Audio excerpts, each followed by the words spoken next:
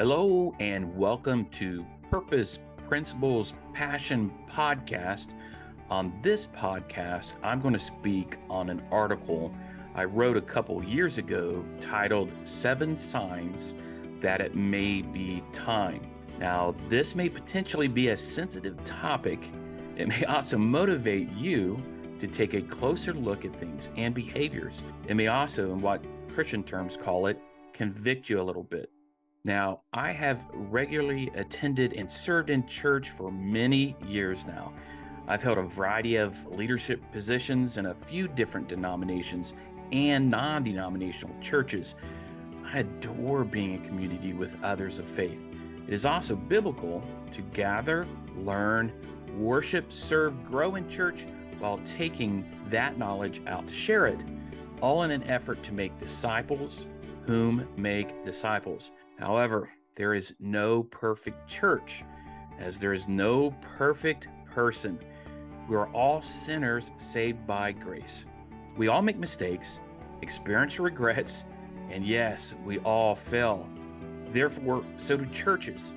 So does that mean you continue at a church when you realize it is broken, or that the message is not sound or biblical?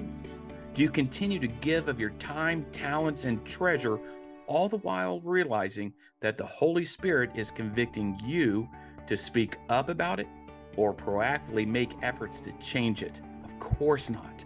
Allow me to share these 7 signs it may be time to respectfully address it, proactively change it, or move on.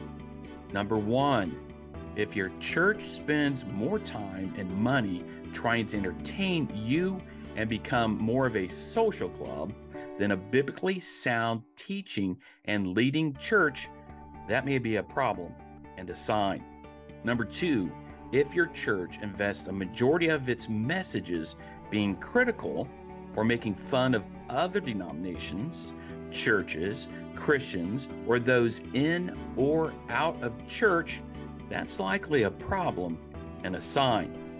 Number 3, if your church prefers to mass market and advertise what they do for their city, the country, other countries, while they have members or regular attendees unable to afford necessities due to loss, injury, or illness while sobbing alone in the corner or back pew of the church, that's likely a problem and a sign.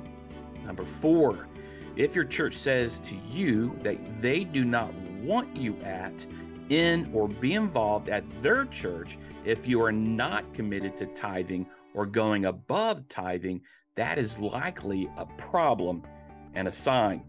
Number 5, if leadership cannot accept constructive criticism by wise members of their congregation or regular attendees and seem to become quickly defensive or retaliate in words, gossip, rumors, or worse yet, by actions, then that's most likely a problem and a sign. Number 6, if your children, who normally love and have been nearly raised in church, begin to feel uneasy, not even wanting to attend your church's children's church, then that may be a problem and a sign.